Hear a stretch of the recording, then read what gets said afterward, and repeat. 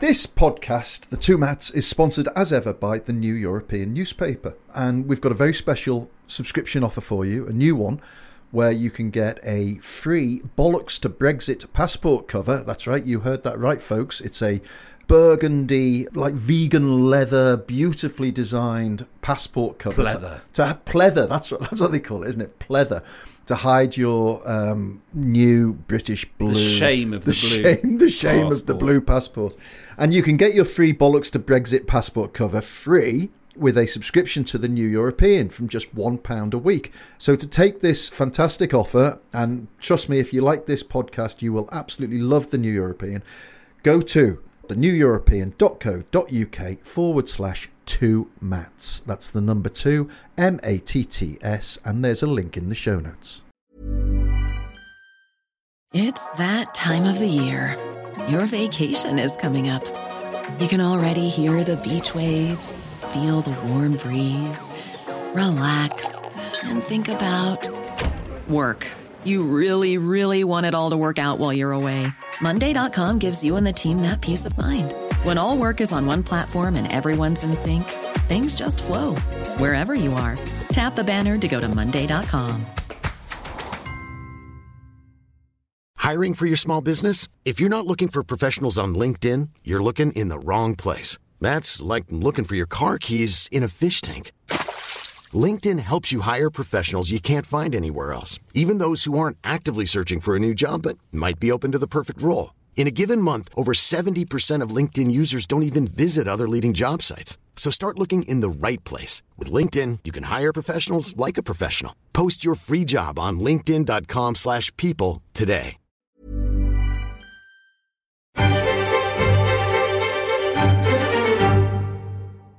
Hello and welcome to the New European Podcast. My name's Richard Porritt and I'm joined by Steve Anglesey. Hello, Snowflakes. Hello, Richard. Hi, how you doing?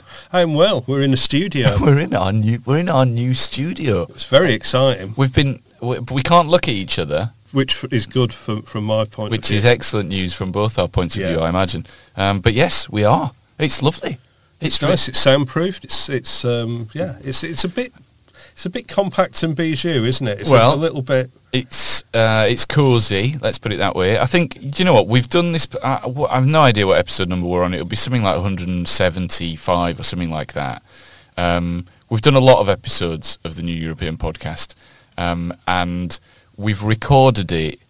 We are based in a huge sort of 19. I think it was 1970 when it was completed, the building, and it's got nooks and crannies and tiny little rooms and then doors that lead to nowhere. You know, it's a big old building, and we have recorded this podcast, Steve, I think just about everywhere. Yes. And we've actually recorded it in here before, but now it has been turned into a podcast studio rather than just a broom cupboard, which is... Actually, this is what it looks like, the broom cupboard. It looks like... Yes, it does. Yeah. Where's Gordon the gopher? I don't like to... All right, you killed him, have you? You might find out during the course of this podcast. I've got a little surprise for you. This sounds very dark. Okay, well, I look forward to greeting Gordon. I actually had someone bought me a little Gordon the gopher. Did they? And it had a little leather jacket on. Did he speak, Gordon the gopher? Or was he one of those like Sooty? No, he did. He squeaked. He squeaked, but only Philip Schofield could understand what he was saying. Right, okay. I don't know if that's still the case. Yes, that would be bad, wouldn't it? I haven't seen every now and then, because children's puppets, and I am a fan of the puppet. There are ones that are sort of perennials, aren't they? Roland Rat is often brought out for every now and then. We've talked about Roland Rat on this podcast on many occasions. Of course, Basil Brush, he makes a comeback every now and then. He made a very impressive comeback in the 90s. I think he stood for wasn't he on the list to stand for the Brexit Party, but he got stood down? I think he might have been. But he made an impressive comeback, of course, on Fantasy Football League in the 90s. Yes, he did, that's right. And then he was the flavour of the month for a while. So every now and then he's back. We don't see Spit the Dog so much, do we? No. He's I think he would be leave, wouldn't he, Spit the Dog? He would be definitely leave. Did Gordon the Gopher... Did he grow up to be Holly Willoughby then? Is that what happened? Maybe. That's a really good question. Mm. Yeah, I mean, I don't know. I don't know what... do you know, Holly Willoughby is one of those people I don't have an opinion on at all, good or bad. What about you? No, I've got no opinion on her. Weird, that, isn't it? I'd like it better if she wasn't called Willow Hollaby. I would have an opinion on her then, and it would be positive. It would be, yeah. It's a much better name. I just find her particularly vanilla. And I like Fredo Rockwell, who's tweeting. He's been brilliant this week, by the way. Your mate, your ice cream related mate. Yeah, he's been on this podcast. He says that you shouldn't be ashamed of being vanilla, and I'm a vanilla fan. Anyway, should we do a podcast about Brexit and politics? Vanilla, yeah, we should do, yeah. Well, here we are. Thanks for joining us. Yes. If you come here for your news, check somewhere else out, blah, blah, blah. We all know the drill now. But actually, you can probably just get back to listening to us now. No, don't do that, because we've got lockdowns. We've got lockdowns in the northeast now. My family in West Yorkshire, I don't know whether they know if they're in lockdown or not. They've got no idea. So why don't you just tell them that they are in lockdown, and then they can stop bothering you? Well, asking you to come round and that. They do ask me to come round, but I never do. Yeah, I do feel bad. You're in lockdown. I never visit, and I'm a really bad nephew, cousin. I'm not an uncle. Oh, I am an uncle. I'm a dreadful family member. My uncle Jim, has just in the last hour has tested positive for COVID-19. Oh, get well soon, Uncle Jim. Yeah, I'm sure he's going to be fine. But do get well, Uncle Jim. But he's definitely going to be a celebrity in his village on the Pennines as the first man who got the Rona. But do get well soon, Uncle Jim. While we're talking about TV, have you been watching Des?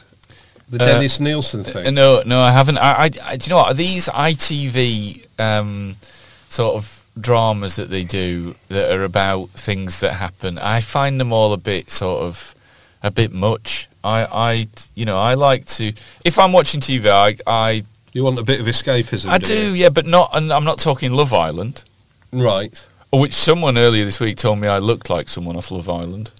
Mm. Yeah, and I had no top on at the time, so that's good. I watch a sport and actual history rather than. But he looks. I mean, what's he called? David Tennant seems to have done a very good job. It looks superb, but I haven't watched it now. But it was a bit strange the other night, I was going to say, because there he was, a bespectacled man with the sort of the hair over to one side, and there he was murdering these people and all of this, and then I sort of took my eye off the screen for a minute and went to make a cup of tea, and the next thing I saw was Robert Peston, and I thought, Does Robert Peston put headphones on somebody and strangled them to the tune of "Oh Superman" by Laurie Anderson? Well, that's funny. It was all a bit strange. Because Peston really does have a look at it. He does look a bit like Dennis Nielsen. Yeah. I've not really paid much attention to it. I did read the book it's based on, Killing for Company by Brian Masters, which was really good. And one of the weird things about it was how Dennis Nielsen was kind of obsessed with the idea that after his arrest and imprisonment, he wrote quite a few letters slagging off the Sun because they kept calling him a left winger. And he was saying, this is just, they're using me as a way to get at Tony Benn and all this kind of stuff. It's like, Anyway, I'll tell you what, Jim Davidson's turned out nice, hasn't he? Who knew that he was an idiot?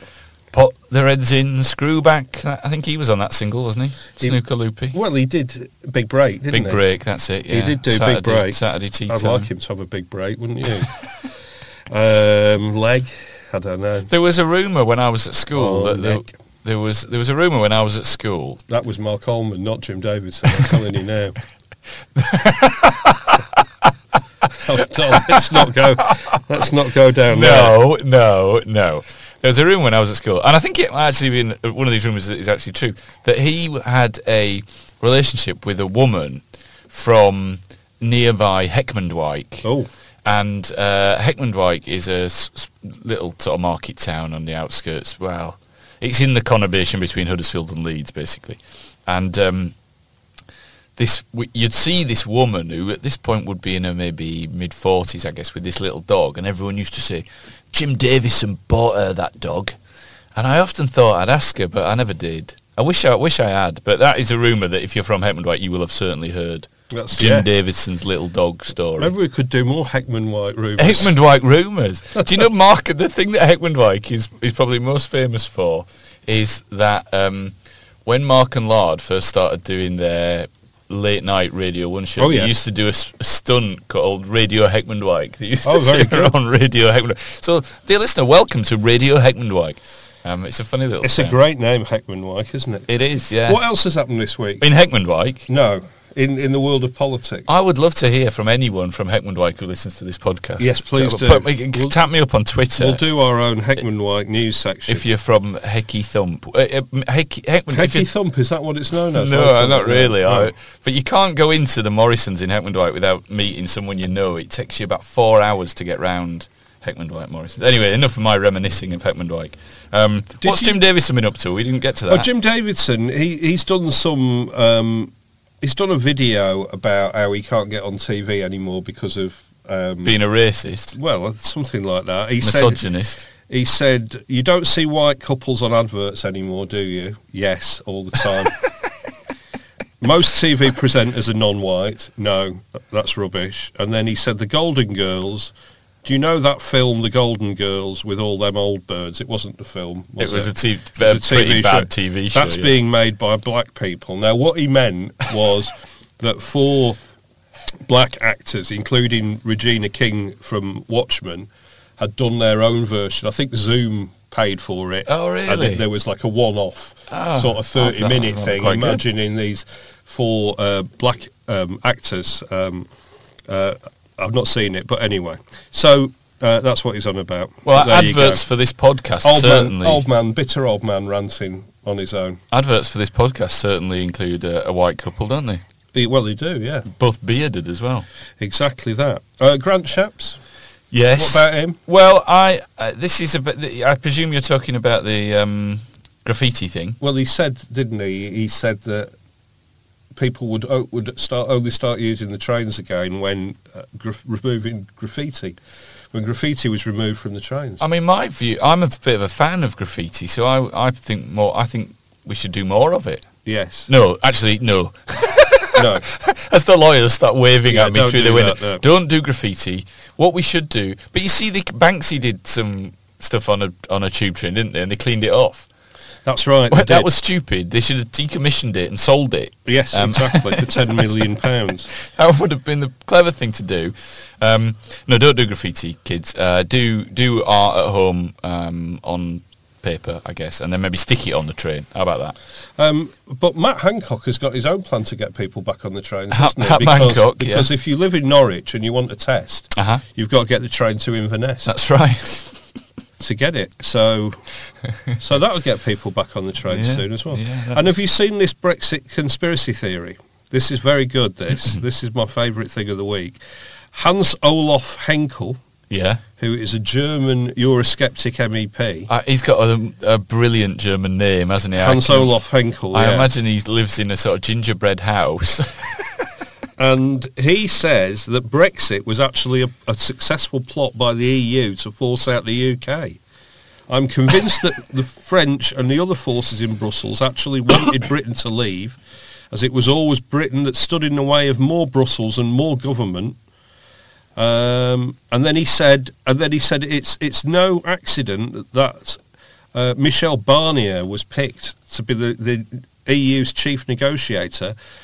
He's a French bureaucrat, which means he's highly intelligent, well-educated, and has perfect manners. Well, the bastard. What a cunning thing. And he basically said, putting somebody like this in with David Davis and Liam he Fox seems like a million years ago, doesn't it? I mean, he's right, isn't he? But it's all a fiendish plot. That is, what if we clever. What if we had sort of scuppered the plot by putting somebody who wasn't, thick as mash mince? Yes. I mean, I can't really see where he's coming from. No, he now says, if I had a magic wand, I would vote for stopping Brexit altogether. It is a lose-lose situation for Britain and the EU. He's not much of a Eurosceptic, is he? Wow. Hans Olaf Henkel. I do like saying his name, though. Yeah. Oh, do you know what? I'd love to go to Germany for a bit. I haven't been to Germany for ages. It's great in Germany, isn't it? Brilliant country, and it's brilliant at this time of year as well. I might, I've got my buddy Gavin, who's written for the New European.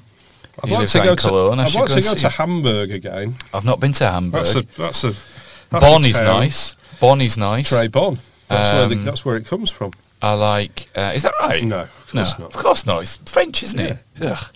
I can't believe I fell for that. That's the cunning French for you. He's well educated. He's outsmarted us from the start. Bonn is lovely. I also like Dresden. Dresden. Very nice. And Berlin, of course. Okay. Yeah. And Dortmund. I like Dortmund as well. Yeah, and Stuttgart. Very good. There's nowhere in Germany I don't like. If Excellent. anyone would like me to come on a press trip to Germany, maybe to see the Christmas market. Or to meet Hans Olaf Henkel. If Hans Olaf Henkel wants to take me out for a sausage and some sauerkraut, I would like that very much. What we should really talk about, though, is there's another great week for Boris Johnson, isn't it? He's hitting it out the park, isn't he? Because we talked about briefly we talked about the testing, didn't we? And obviously everywhere is going into lockdown. Wait a minute, if you do get your news only from us, not everywhere is going into lockdown. Please keep an eye on your local news outlet. The whole of the North East is in lockdown. That is true. Do you think Paul Gascoigne will obey the curfew? I think he's doing all right at the moment, Gaza. Good for him. Is he living up in the North East? I think he's in the North East, I think he's all... I mean, poor old Paul, he's had a tough time. Much of it, self-inflicted, he would be the first to admit that, but hopefully he's doing all right. Did you see how Sky News accidentally moved Sunderland? No, where did they move they did a map of the North East and they moved Sunderland to Cumbria. Obviously Sunderland desperately trying to get out of the North East before lockdown hits. That's good, yeah. That's good. So the North East is going into lockdown, or some kind of lockdown, or super secret lockdown. It was revealed on Peston, wasn't it? It was revealed on Peston, yeah. He started sort in of between wrapping up strangling. He attempted to strangle Robert Jenrick. And I'll tell you. It's an interesting interview technique. It is, and then he coughed up that the North East is going on. Is that enough? Yeah. You can live for another day. So that's happening. People can't get tested. Uncle Jim got tested. Keir Starmer got tested. He did. Finally. But people can't get tested. People are angry about it. Boris Johnson keeps saying we're testing more people than any other European country. That's because we've ballsed it up worse than any other European country, isn't it? But that reminds me of everybody else is sorted this out and has got a proper test, track and trace programme. You see, that reminds me of I can't remember which country it was, but the health minister, who in about April was asked by a press conference, he was, I think it was an African nation, and the health minister was asked, what this is extraordinary. Why have we not got any coronavirus cases in this country?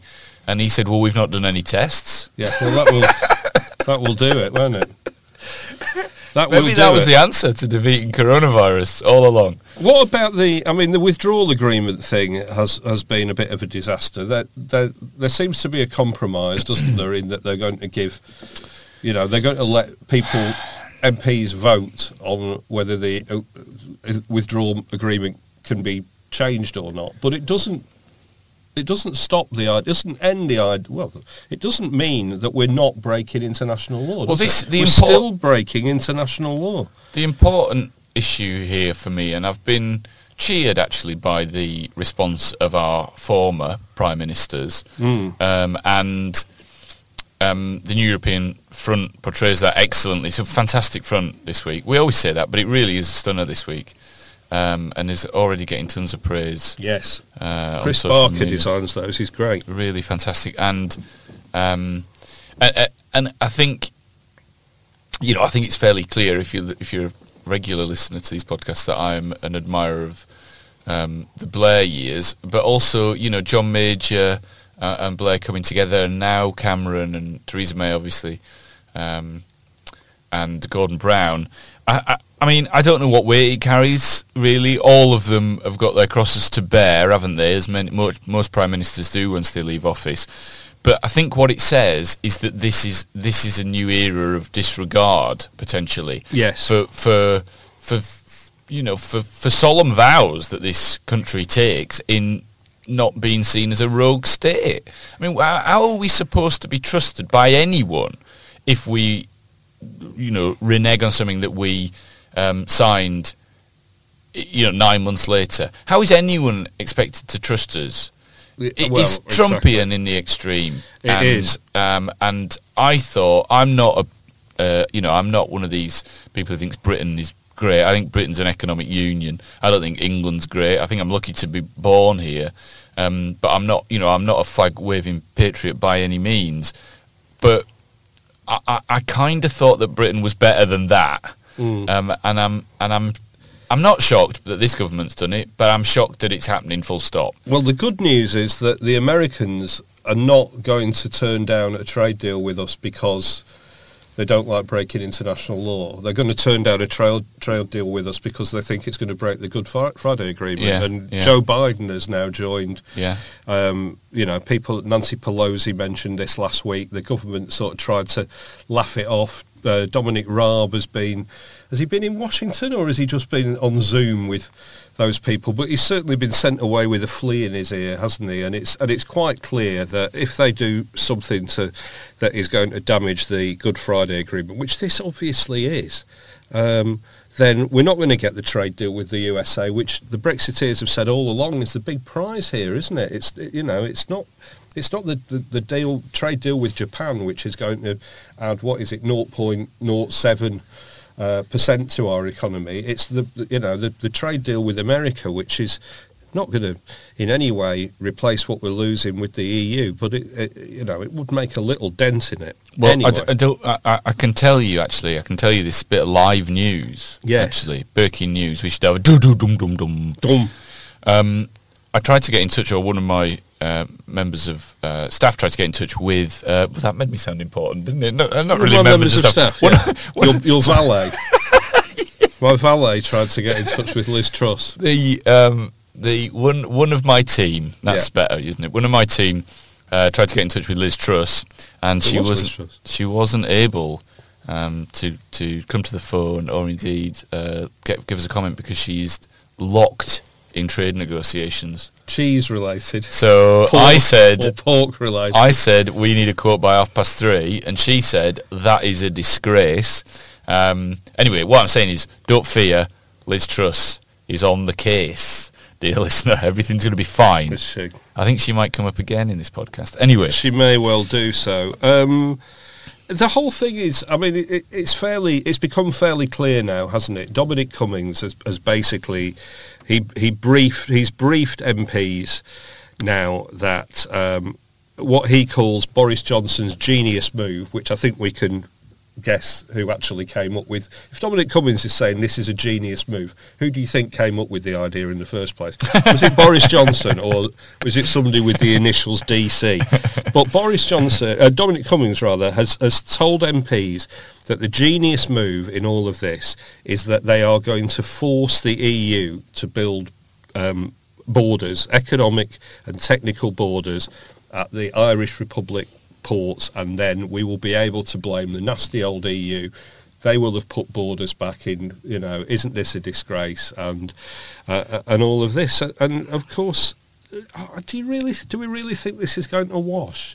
I'm not sure the general public have got an appetite for more Brexit woe when were told by Boris Johnson that he'd got Brexit done. The other thing is, I don't think the general public have got the kind of appetite for scrapping like Dominic Cummings has when there doesn't need to be a scrap. Exactly, yeah. I'm all for a fight if there needs to be one, but I'm not talking about EU-UK relations. I just mean in general.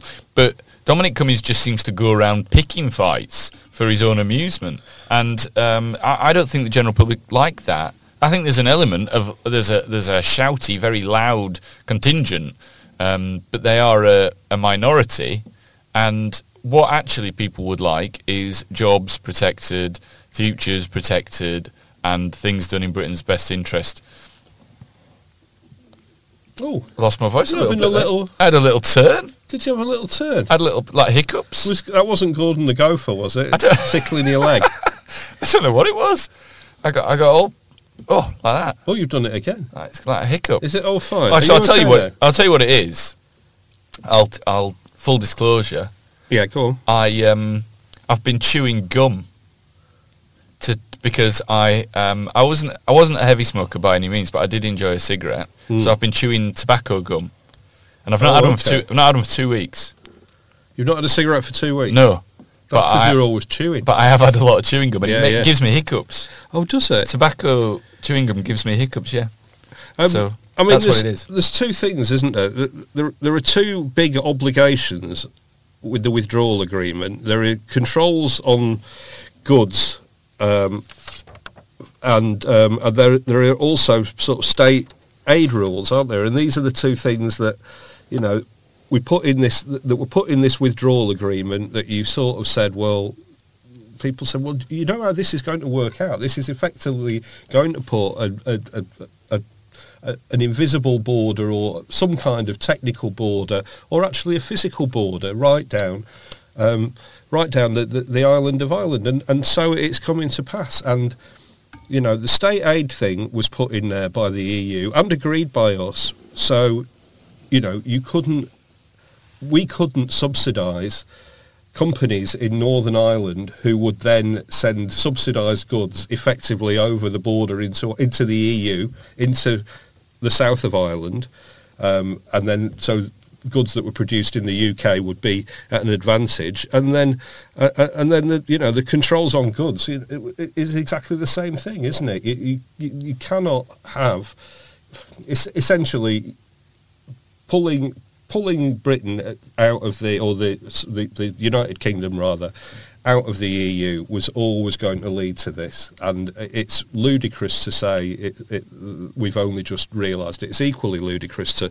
sort of renege on our commitments, and it is going to force the EU to take some action. And the attempt to paint the EU as some kind of bogeymen who are bringing back a threatening peace on the island of Ireland is completely disgraceful.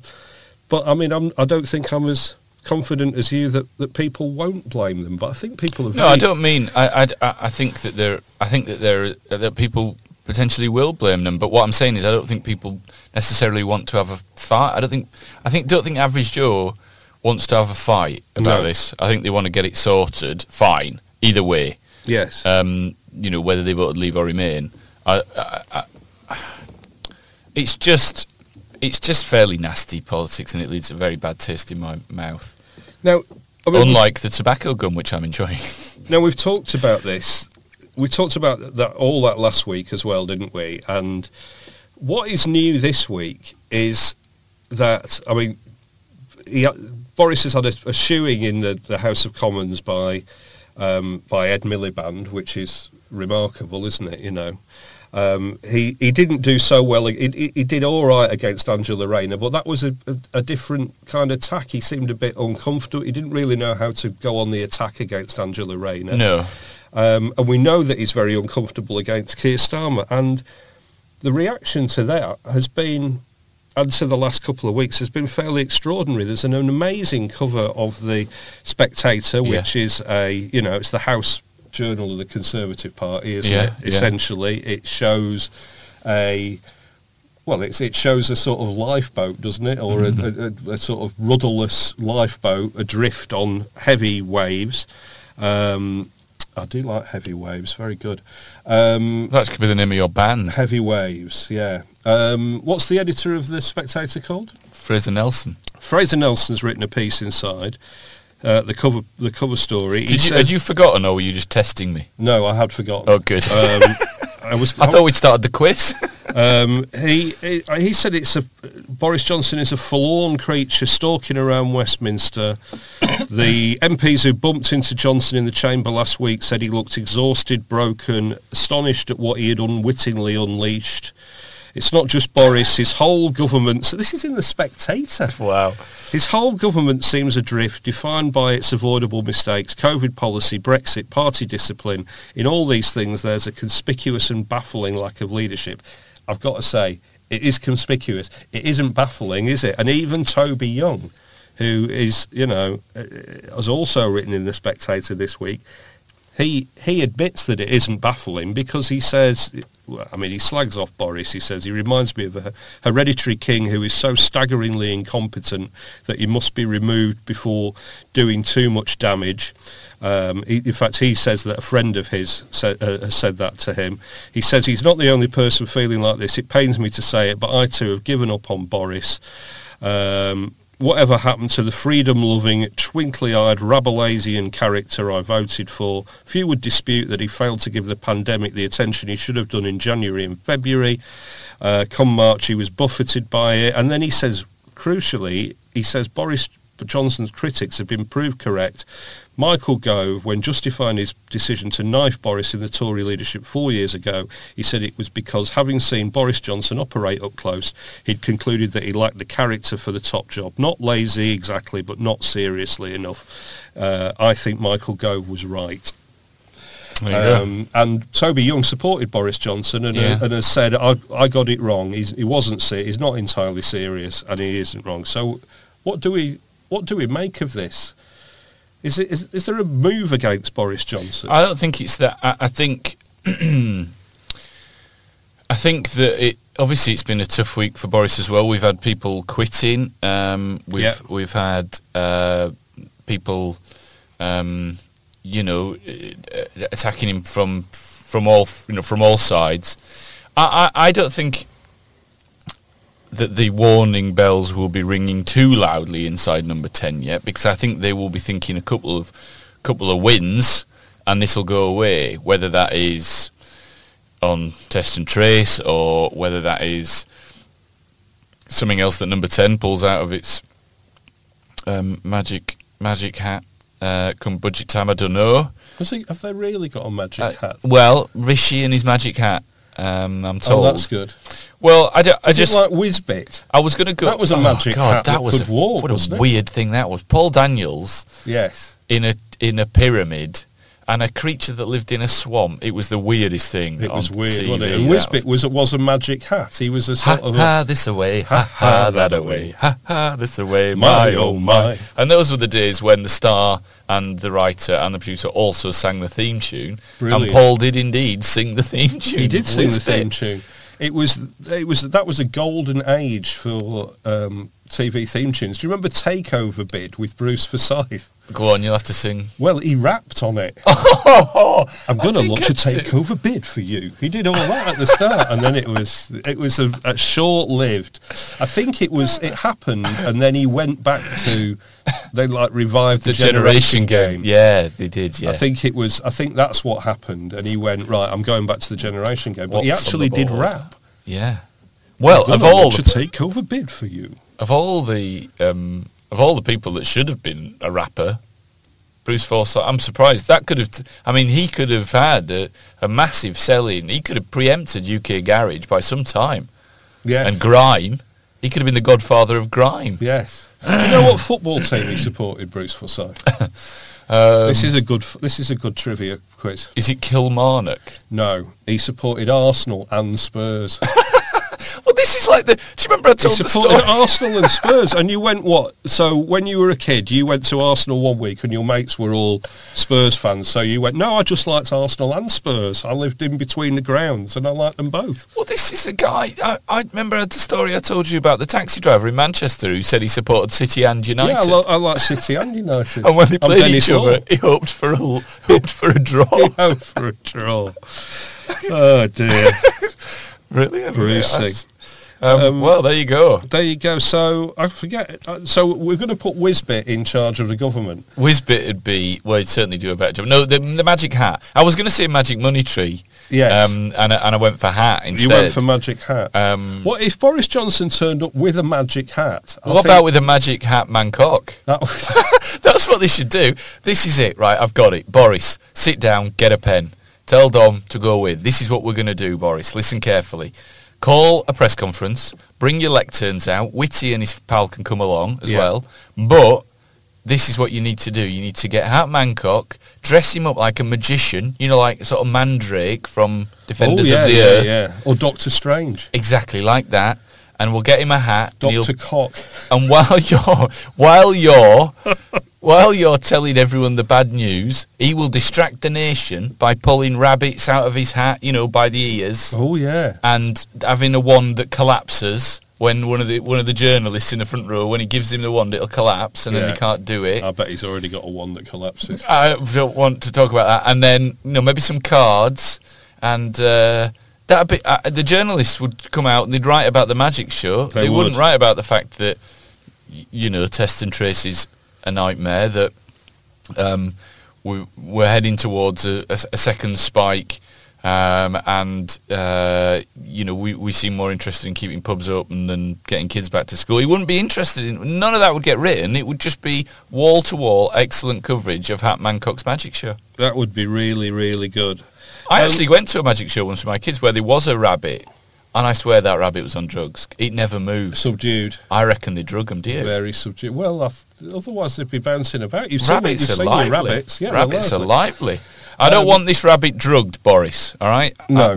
We must make sure that we release the testing of the rabbit to make sure it's clean. I don't want no Lance Armstrong type scandal with the number 10 rabbit. It's, there is a bit of a drip, isn't there, of Tory commentators. Isabel Oakeshott the other day was saying... She's a drip, yeah. Was saying, well, I gave him the benefit of the doubt, but I never thought he'd be any good in the first place.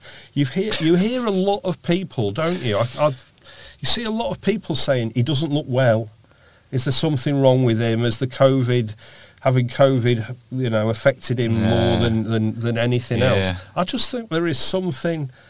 There's something brewing going on here. Brewing, yeah, but I think it's longer term. I don't think Boris is not going to leave before Christmas or anything like that. But I would, and I actually was a guest on another podcast yesterday, and on that I was asked for my view on this, and I said it is highly unlikely that Boris Johnson will, in my opinion, fight another election. I think the Tories are happy to let Boris see it out for another 18 months, 2 years. And then much like Theresa May was supposed to be the human shield for Brexit, Boris can be the human shield for both Brexit and COVID. And COVID, yeah. But I don't agree with this thing about there'll be another Brexit headbanger in next. I think that's what Michael White said on the podcast last week. Yeah, and I would never, of course, have disagreed with Michael in person. No. He's far too learned for me to get into a discussion about politics with Michael White. But I disagree with that. I still think we don't know enough about Rishi yet. But you know what? That's probably to his advantage. It is to his advantage, yes. So, and he's already got some good moves to fall back on. There's going to be pain, but I think you can economically, but I think people can understand that, and he could probably say that was out of my hands. I did everything I could, and imagine what the pain would have been like if we hadn't have had a furlough scheme, if we hadn't have had Eat Out to help out, etc., etc. Do you think the Tories' new strength in the red wall is in any way damaged by this northeast thing? Putting the northeast back into lockdown? No, I don't think so. I mean, we've already. The north has pretty much been in lockdown. Great swathes of it, as I mentioned earlier. West Yorkshire, or annoyingly, as they refer to it on the telly, as Kirklees, which is a voting district rather than a local voting district rather than an actual place. It wasn't invented until like 1974. But West Yorkshire, parts of Greater Manchester, obviously, have been in lockdown for some time now. So I think people understand that where there are a larger density of people, you are more likely to get a spike in coronavirus cases. I mean, that's just simple common sense, isn't it? Yes. You would imagine. So, I don't think that I don't know. What do I know? Stop asking me questions. He doesn't know anything. This. No, I think that people will be pragmatic about it and say they will ask the right questions, like like the people of Bolton. It was, you coming out of lockdown? No, you're not. Yeah, we are. No, you're not. No, you're not. Oh no, sorry, you're not. I mean, that's nonsense. That's utterly badly managed lunacy by the government. But I think people understand why they have to go into lockdown if it's for their own safety. I do think that, I mean, people understood, didn't they, why they had to go into the Second World War.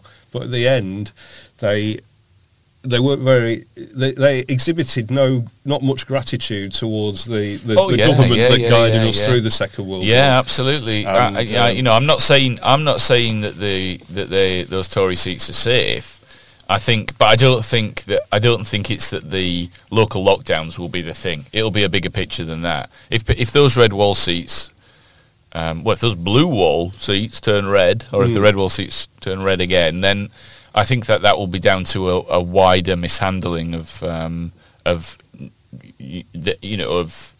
coronavirus, but also that by that point, a lot of those seats are really going to understand what Brexit means, what it actually means. Yes, and it's probably not exactly what it said in the brochure for them, I would have thought. Absolutely not, yeah. But is it buyer's remorse then, or do you just stick with it and we'll get it right? I don't know. We'll find out. The other big thing in Conservative politics this week has been these fantastic diaries of Sasha Swire. Just brilliant. Brilliant. I don't know what's been your favourite revelation from Sasha Swire. Before I start, I love Sasha. What a superstar she is, and she reminds me of like. Were you aware of her before? I've missed out on Sasha Swire. She's got a great name. It's a brilliant Sasha name. Swire. I mean, and she looks a bit like Chaka Khan, isn't it? Sasha Swire. Sasha Swire. Yeah, I think I don't think she was on my radar particularly. She reminds me of, like, every group of teenage boys who are pals have got that one lad whose mum's hot. Yeah. She would have been that one, the mum that all the other lads in your gang fancied. Stifler's mum from... Yeah, Stifler's mum. From American Pie. That's right. There's a song about that, isn't there? Stacey's mum has got it going. Oh, that's it. Stacey's mum. Do you know who likes that song? Who likes that song? I'll give you like 30 seconds to guess. You'll never get it. Is it... Of all the people we know and talk about in this podcast... Alan Bennett? No. Well, maybe he does. I don't know. Alan, do you like Stacey's mum? Matt Hancock. Hat Mancock. No. Closer to home. Closer to home. Colonel Kurtz. Colonel Kurtz. Of course. She would have that playing out in her jungle hideaway. Brilliant. Bizarre, isn't it? It's generational. It is a generational thing. Sasha Swire, I loved this at the weekend. It's brilliant. Yes. We don't need to read the book, I wouldn't have thought, because it's all out there already, isn't it? I did like... the best revelation is David Cameron on the coastal path. David Cameron's rather clumsy and I presume jokey approach. Well, I hope so. Yeah. On Sasha Swire, I imagine probably Sam Cam was there as well. They're quite sort of cool and liberal. They would have been fine with it. Yes. Wasn't a swingers weekend, was it? It sounds like one, doesn't it? Go on, just remind the listener. He said she claims that they went to Paul's Heath with Sam Cam and Dave Cam in 2011 for 3 days, a 3-day break, and she wrote, so at one point on the coastal path, David Cameron asked me not to walk ahead of him. Why, I asked, and he says, because that scent you are wearing is affecting my pheromones. It makes me want to grab you and push you into the bushes and give you one. Wow. Which is, I mean... They're sex people. The Camerons are sex people. It's a bit uncomfortable, isn't it? What was she wearing? Do we know what she was wearing? I don't know. Imagine the sales boost. Was it... I'm going to have a guess that it would be probably Charlie Girl. Or one of Katie Price's own scents that you get in... What in Poundland next to David Beckham's intensity? Oh yeah. I really liked the Berlusconi story. That was good. Yeah. They went into David Cameron and more sex people. More sex people. David Cameron and Sam Cameron were shown into Berlusconi's bedroom, which had a Renaissance two-way mirror above the bed. And he went, it's a two-way mirror that you can go up and look at it, and they look a bit weird, askance. And Silvio Berlusconi says, well, they didn't have porn channels in those days, did they? Well, do you reckon that night when the Camerons got to their bedroom, they were like covering all the mirrors up? Exactly. Well, knowing them two, they were probably not covering the mirrors up. Imagine that. Imagine Berlusconi. Imagine Berlusconi crawling onto a two-way mirror above your bed, sweating profusely. Oh dear! I heard oh, about dear. what happened in Devon. Imagine him crashing through the mirror onto the bed in a bit of a sort of carry on up the Forza Italy. Don't you think? Oh my God! What happened in Devon is a bit like what happened on the camping trip in It'd be Gavin and fantastic. Stacey. That would be really good, wouldn't it? A Silvio Berlusconi carry-on film with Sid James as Silvio. It'd definitely be And Berlusconi, wouldn't he? Jim Dale as David Cameron, and I don't know, who would it be? Not Joan Sims. Somebody, anyway. Well, we we know how know that goes. Sasha Swain would be. Who would? Busty Babs, obviously. Yeah. Although I think she looks a bit like Jane Asher. She does look a bit like Jane Asher, yes. I like Jane Asher. I also like the sheer amount of... I like to think that if, a couple of my mates sort of turned on me and I lost my very high-profile job as the Prime Minister, the first thing that I would do is go somewhere quite a long way away, invite my mates round, get really drunk, and then be very bitter about it. That's it. I really like that. That's what he did. I think Cameron comes out of this pretty well. He does.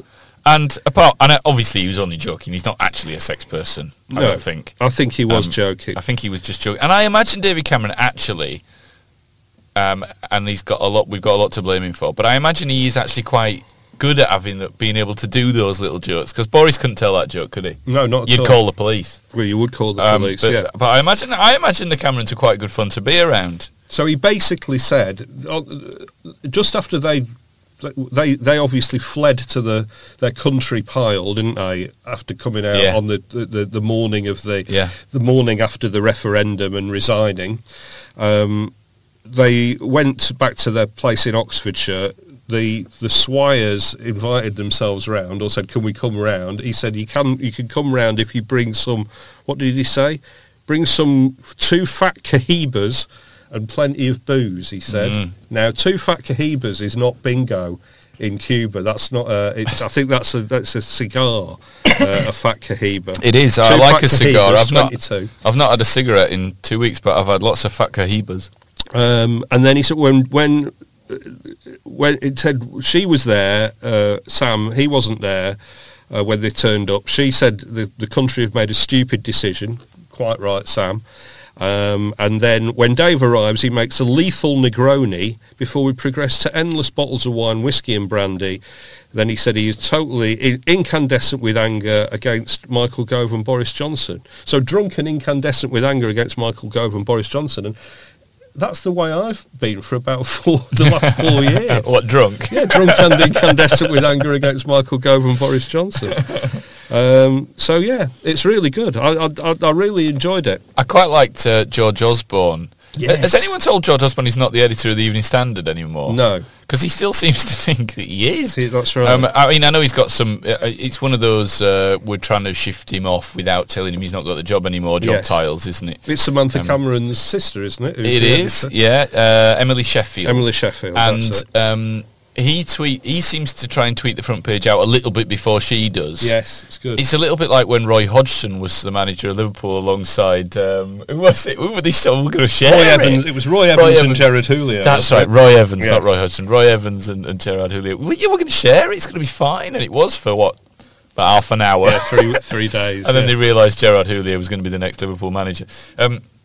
And he said about this, he said, "I don't want to hamper the sales, but there is quite a lot about me in this book." That's right. That's quite nice. He did. I particularly like Sarah Vine's reaction in her... This will be measured. Daily Mail column. I can count on the fingers of one hand the number of times I've met Sasha Swire. 5. But to be honest, once would have been enough. And then she said, Sasha Swire has got a complete inability to self-censor, and she's unsparing in her criticism of those, invariably almost everyone, that she finds wanting. What do you reckon? I wonder who else does that remind you of? Which other political wife does that remind you of? Who do you think... What do you think David and Sam think of this? I think that they are... Well, people said... Well, drunk and incandescent with rage. Drunk probably. and incandescent with rage as normal. Sasha Swire said, I think, it could be social suicide, but I don't really care anymore. I like her. And She Sarah needs a TV Viner show. said it is social suicide. I think that they're probably secretly amused by it. Yeah, or I reckon they probably are as well. I reckon that Sam Cam and Dave Cam, which sounds like the worst YouTube channels on history, doesn't it? You don't want that. I think they should get a little talk show. It'd be good. You know, like when Harold Wilson had his little talk show. Oh, yeah. I mean, I'm too young to remember. Friday night, Saturday morning. I think Sam, and it could be a little bit like a cross between Mrs. Merton and that dreadful Ali G chat show. Oh, yeah. That had one good joke. Yeah. Do you remember what the good joke was? I don't know. What was It the was, good joke? he said to David Beckham, because obviously the gag was out by this point that Ali G was a comedian dressed up, which was the only reason it was funny in the first.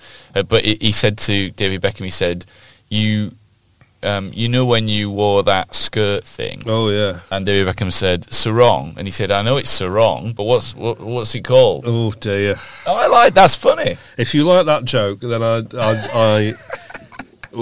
I very much recommend the new Lenny Henry radio programme, which I put on the other night while I was doing the ironing, and goodness gracious. Right, I've got a problem with Lenny Henry, and that is that he's not funny. Well, and I don't think he's ever been funny.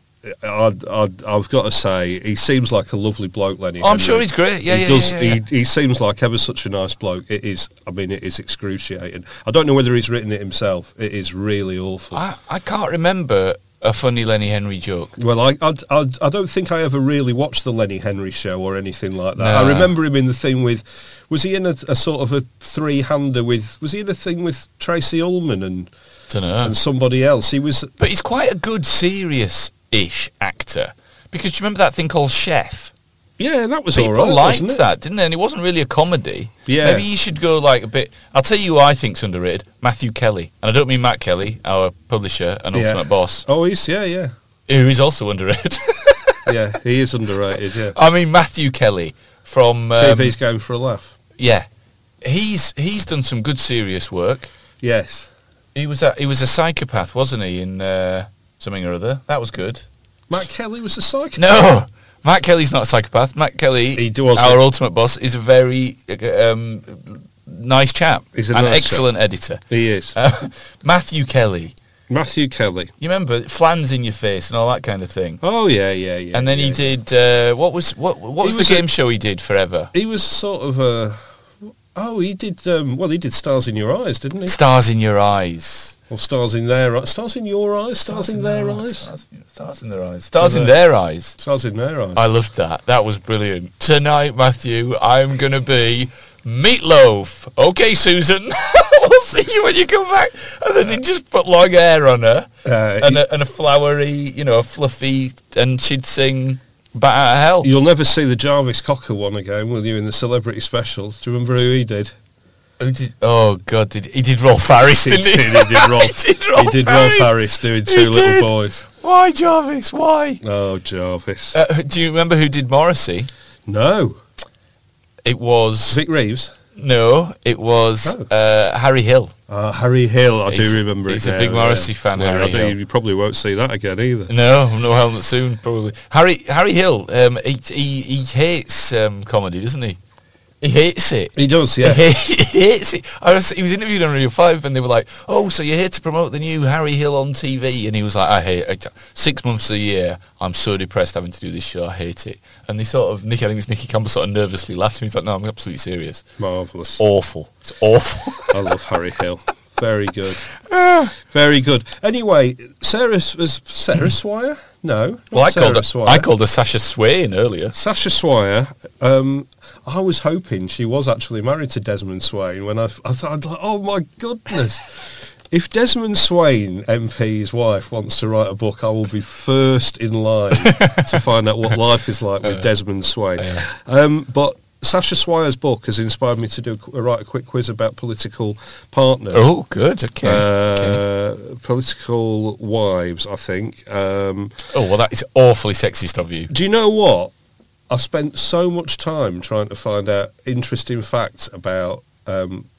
Well, we've already had an interesting fact about Dennis Thatcher a couple of weeks ago. Yeah, and we like Philip May. He looks like Arthur Askey. He's a good guy. As we know. So so I've done it about political wives. And I looked for same-sex partners of...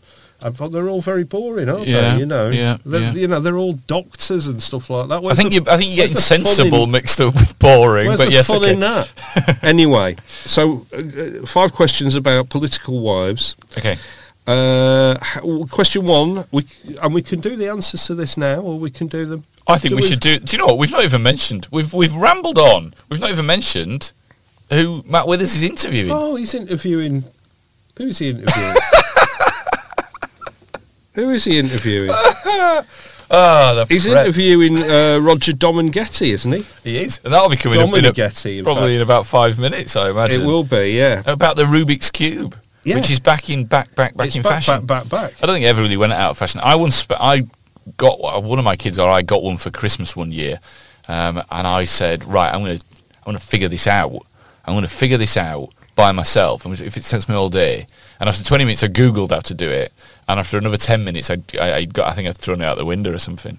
So Roger, oh goodness me, Domenghetti, Roger Domenghetti, I guess can do the Rubik's Cube, can he? Yeah, I presume he can do it, but right. he's written a very good article about it in this week's New European. And Matt Withers will talk to him next. Why don't we do it after? Why don't we do the questions for the quiz after the Rubik's Cube interview? Should we listen to a bit of Rubik's Cube? What now? Oh yeah. Well, what about these quiz questions? Well, I thought you just said, should we do the questions afterwards? You meant the answers after. I haven't the answers, yeah. Oh. I always get that wrong. Quick, right, Andrew Bridgen's wife, go on. Right, question 1, how did Andrew Bridgen's wife, Navina, who's an opera singer, isn't she? That's right, yeah. How did she cause an international incident? Isn't she like... in November 2019? Is she Slovakian or something like that? She is. I think she might be Serbian. Oh, goodness. Serbian? Yes. Right, could have got That's that question 1. So how did Andrew Bridgen's wife, Navina, cause an international incident November 2019? Yeah. Going back a few more years, Abraham Lincoln's wife, Mary... was criticised for her spending. Not very popular, Mary Lincoln, in before the assassination of Abraham Lincoln. How many pairs of gloves is she said to have bought in 1 4-month period? Okay, can I have it to like the nearest 10? You can have it to the nearest 10. Question 3. I couldn't remember what this woman's name was. In 2014, which MP's wife was found to be selling signed photographs of herself on eBay, scented with her favourite perfume? 10 quid each they were. Oh. She later attempted to run for Parliament, saying, "I really believe I'm a voice of the people." I really hope I can guess that one correct, but I'm not sure what it is. Question 4, which male MP, tweeted in October 2018, I think he meant to tweet this at somebody, but in fact he tweeted it to everybody. I'll give you one chance... a bit like Ian Botham? Yes. I'll give you one chance at honesty. Did you insinuate my wife was a prostitute on the Plymouth Herald comments section? And question 5, which political wife led her husband in a rebirthing procedure on their holiday to Mexico in 2001. A what? A rebirthing procedure. They had a rebirthing procedure. It involved smearing mud and fruit over each other's bodies while sitting naked in the steam bath. Well, that sounds like a terrible waste of mud. Fruit. Terrible waste of fruit, surely. It is, because fruit with mud on it is not edible. It is. All right, well, I've no idea about that. Well, there you go. Well, why don't we have a little think, and you guys have a little think, while Matt Withers talks about Rubik's Cubes. With Roger Domenghetti. From true crime to football, Brexit to folklore. For more great podcasts from Archant, head to audioboom.com/channel/Archant. Hello, Matt Withers here, and this week I'm joined by Roger Domenghetti, who's penned a piece in this week's print edition about the Rubik's Cube. Roger, how are you doing? I'm all right, thank you. How are you? Yeah, I'm very good. Hey, in the unlikely event that anybody under the age of 40 is listening to this podcast, the Rubik's Cube, sum it up. It's essentially a cube with coloured sides, made up of smaller cubes that you can twist around and essentially make into various different patterns. And once you've done that, it becomes a puzzle because the difficult part is putting it back together in its original state. Yeah, and it wasn't designed as a toy or a game, was it? This is what you write about in your piece. No, it was designed by Erno Rubik, who was a Hungarian lecturer in interior design. And what he was trying to do was he was trying to solve a puzzle, which was how can you put together a number of cubes, but also allow them to move independently of each other. So that was his original kind of that was his original sort of plan, and obviously he managed to do that. And actually, in a sense, I think that's the kind of the real genius of the cube, because most people aren't really aware of how that actually works, I think. And it was enormously popular, wasn't it? I mean, a little bit before my time, aware of it, became this kind of huge cultural phenomenon. It did. I think it burned very brightly in a way. So it was initially released as the Magic Cube in his native Hungary, and then about 3 years down the line, things behind the Iron Curtain at the time moved quite slowly. About 3 years down the line, it sort of was released nationally, so in 1980, and it became a huge sort of thing in Christmas 1980, and it was just, I think, just on the cusp of the sort of the end of the pre-digital era and the beginning of what we might call the digital era. So back then, you know, obviously we didn't have the internet, we didn't have smartphones, but equally people, you know, there was only 3 TV channels in this country. People didn't have video recorders. So something like a toy like this, which might seem odd to people, why would a toy like this be so popular? But, you know, you can kind of understand why it became so popular. But then actually within sort of 2 or 3 years, by sort of 1983, sales had absolutely sort of fallen off a cliff by comparison to what they were. And again, you can sort of see that coincides with the beginning of people buying video recorders, the home computers coming out and all of that kind of stuff. And I think that there were 2 factors really. One, people were getting frustrated. People got frustrated with the Rubik's Cube, that they couldn't do it. And secondly, there were other kind of things to entertain them. At the height of its popularity, there was even a Saturday morning cartoon starring a cube with what I can only describe as the face of a wizened old man who sounded like this. Hello, my name is Rubik. I watched an episode on YouTube earlier, and it's appalling. I have to be honest and say I haven't sat through that. I can't remember whether I watched that when I was a kid or not, but if I did, it certainly hasn't left any lasting impression on me. It's really not dated well. Not appalling though is a newish Netflix documentary called The Speed Cubers. I watched this last night, very much enjoyed it, but for people who haven't seen it, what's it about? That is about it focuses on 2 kind of speed cubers. So these are guys who, I guess, do what it says on the tin. They go to competitions and see how quickly they can solve a Rubik's Cube that's been presented to them all kind of mixed up. And it focuses on Felix Zemdegs and his sort of friend and rival Max Park. Zemdegs is he's 25. He's only 25, but he's sort of considered a veteran of the kind of speed cubing world, which is increasingly dominated by people in their teens or even younger than that. Yeah, it's a very charming, just 40-minute documentary. It's much about friendship, I guess, as it is about the cubes themselves. No one remembers the kind of the follow-ups, do they? I've got vague memories of a boy at school called Paul Rowland owning the Rubik's Snake, which was a similar type of thing, equally frustrating. I guess the cube was a one-hit wonder, albeit one that seems to be very much back. You know, that the simplicity of it, perhaps, of these moments in time. People are turning to the Rubik's Cube. Yeah. I mean, there were lots of sort of rip-offs and other versions, and Rubik himself came up with other things like the snake, as you say. There was also the Rubik Magic, I think, which was a sort of flat thing with circles on, and you had to mix the circles up and then reassemble them in the pattern they were at the start. But sales of the Rubik's Cube have risen over the last few years. I think in 2017 sales of the Rubik's Cube were up something like 45% year on year, and it was the highest year in terms of sales since the sort of 1980s heyday.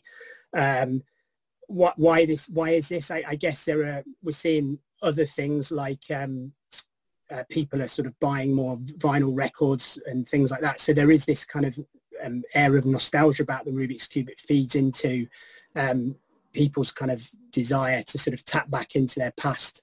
But I also wonder, like you say, whether it's, you know, we're living in very complicated times, and whether people are kind of looking for a resolution to this, and in some way the Rubik's Cube taps into that. I don't know, but that could well be part of the appeal as well. Well, if people want to read your article about the Rubik's Cube, that's in this week's New European, which is on sale now. Thanks for that, Roger. Thank you. Brexiteer of the Week.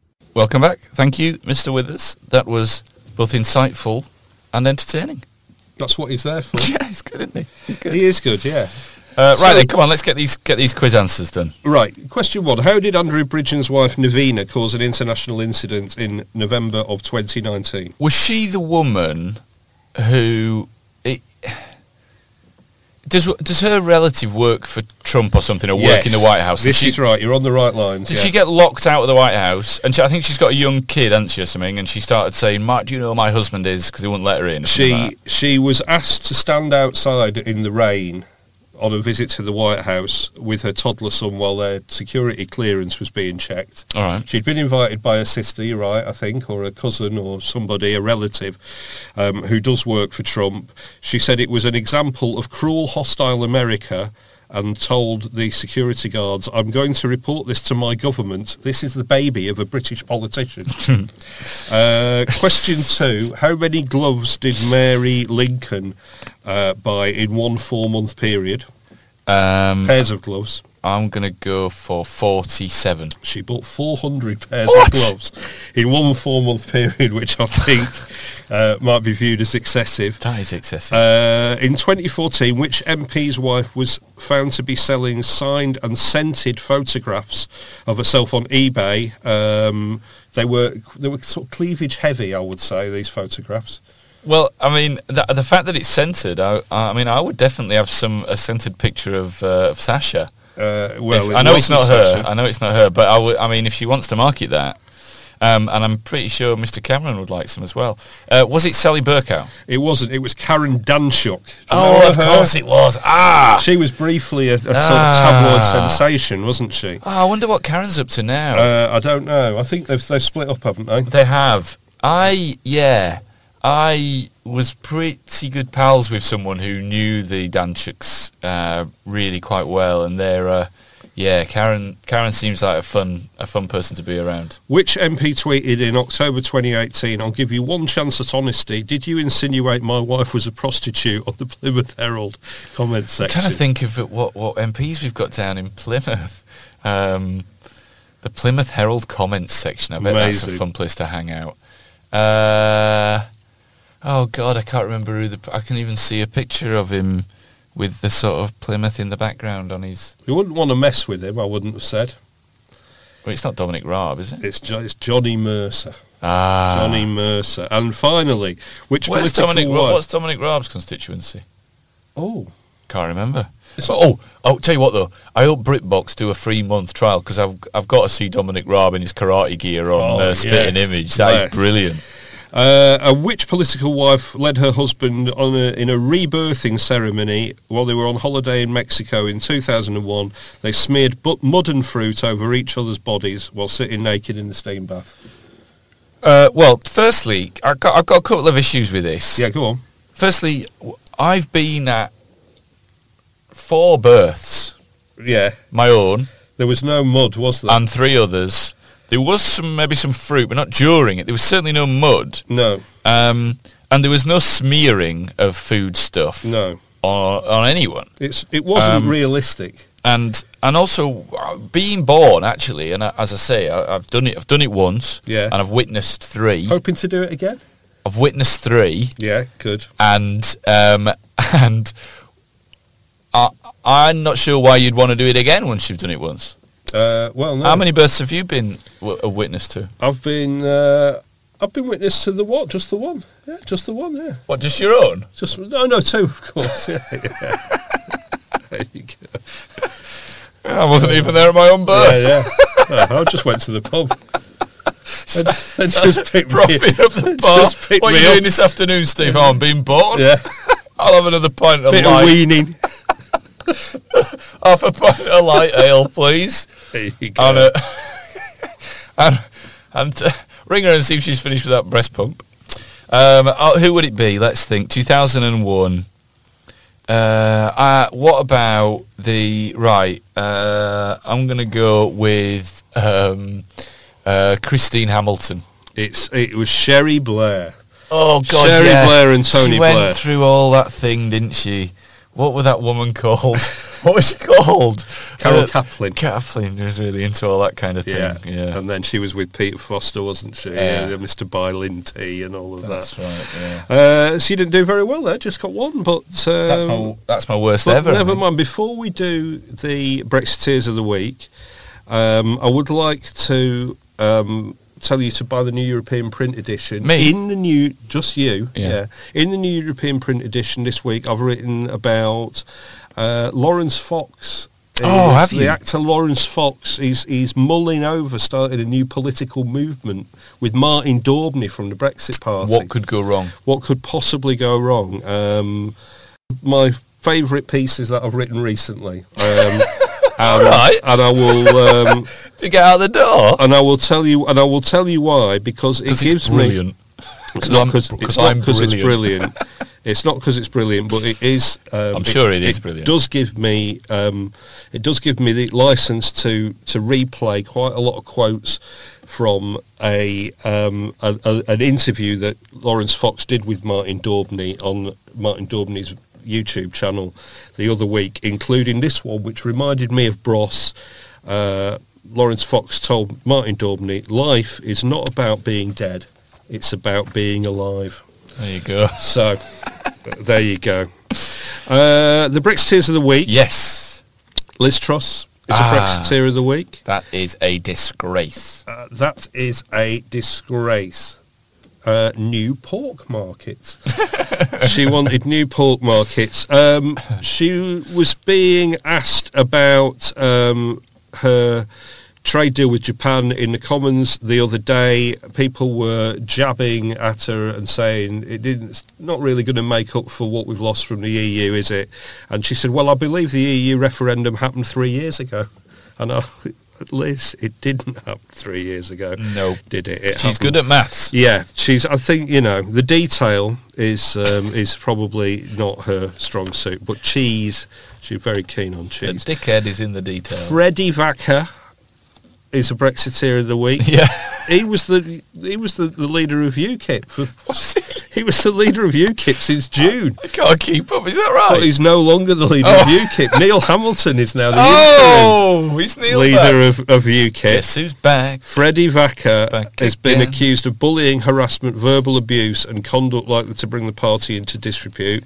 So he is temporarily out or maybe permanently out. He contests all of these things, by the way. Go on. One day I will tell you my Neil and Christine Hamilton story. I think you've told it on here many times. Have I? Yeah. On the pod? I think you keep telling it. Ah, and right, you just keep forgetting because you're very old. Freddie Vacker, I particularly liked him.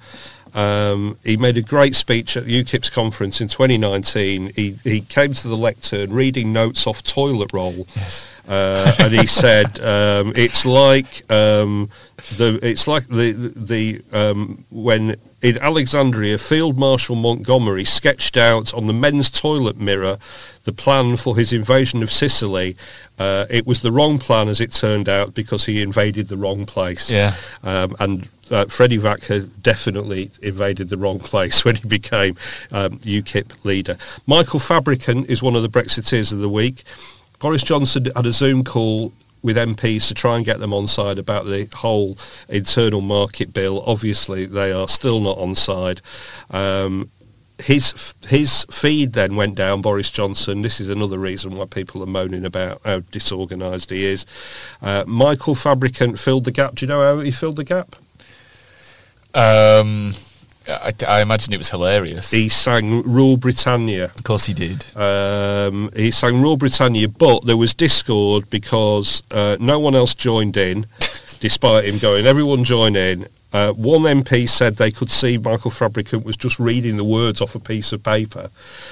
So he'd obviously planned this all along. And another one said, I just muted the whole call at that point. But the Brexiteer of the Week is Anne Widdecombe, who has been the Brexiteer of the Week before and will be the Brexiteer of the Week again. Probably next week.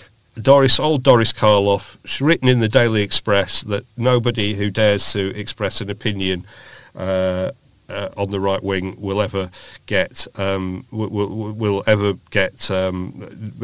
notification. She said you can't do it anymore. She said the only difference between the modern day cancel culture and the Spanish Inquisition is the lack of physical torture. She said no one's going to be put on the rack, burnt at the stake or chained up and starved in prison, but we do make it impossible for people to function in normal society, working and earning, speaking freely, bringing up their children according to their moral code if they are right-wing, basically. And it would be a much more convincing argument, wouldn't it, if it wasn't written by Anne Widdecombe in a national newspaper for a lot of money by a well-paid columnist who continues to work and earn on TV. So Anne Widdecombe is the Brexiteer of the Week. Congratulations, Anne. Widdy. Congratulations, Anne. I'm sure you will be delighted. Widdecombe. Remember that brilliant thing of hers at the, what was the election Tony Blair won? 1997. Yeah. There was a great moment of her. She went through a constituency on top of an Yes. open top Yes, bus. that's right. To total indifference Yeah, with a megaphone going, yeah. Widdecombe. Alack! Well, that brings us almost to the end of this. Well, I'm finished. Edition. I'm going now. I'm going like Eric Morecambe used to at the end. So this. You can do a song and I'll be off. Okay. Well, in that case, I will do Lost in Music, The Marquis Smith version. the fall version, and Le monnaie est sur le table. Brilliant. If only Mark could play us out to that. God rest his soul. I was thinking actually, imagine if you actually were lost in music. It feels so alive. It's brilliant. Bless him. Although the thing that annoys me about he changes 9 to 5 to 10 to 5. Yes, he does. It's very market. I ain't working before. Yeah, I'm not doing that. I'm not working before 10 o'clock. That was good. That was good. I hope you enjoyed it. Well, thanks for listening. Thanks for coming along. If you did enjoy it, of course, there's a really good copy of the New European out on your stands now. It's £3. Go and get it. Lots of great politics, as you'd expect. Lots of great, well, not so great politics, but great political analysis. Lots of Brexit analysis. But tons and tons of arts and culture. If you haven't picked up the New European before and you think it is akin to other political periodicals, it certainly is not. It's a very different beast, and you will love it. There's also an offer on the website, which is... you can get 13 issues for £13 if you're a new subscriber. Or you can go to tneshop.co.uk. And you get loads of face masks. You can buy face masks. You can buy TNE face masks. They should make the face masks look like our faces. That would be amazing. You could wear a New European podcast beard. Made you look like the night fisher and the gloved wang. What? That is fantastic. Yeah, right, that would be good. Right, get the merch people on the phone. The gloved wang is coming to see you, merchandise. If by any reason you did enjoy this podcast, I know it's unlikely. It's been a particularly rambly one. It has. Lots of people like the rambly ones, though, so yeah. Yeah. So if you liked it, you can leave us a lovely review on your podcatcher of choice. That would be much appreciated. You can join our Facebook readers group. You can follow The New European on Twitter at The New European. You can follow me on Twitter at Sanglesey, Sanglesey.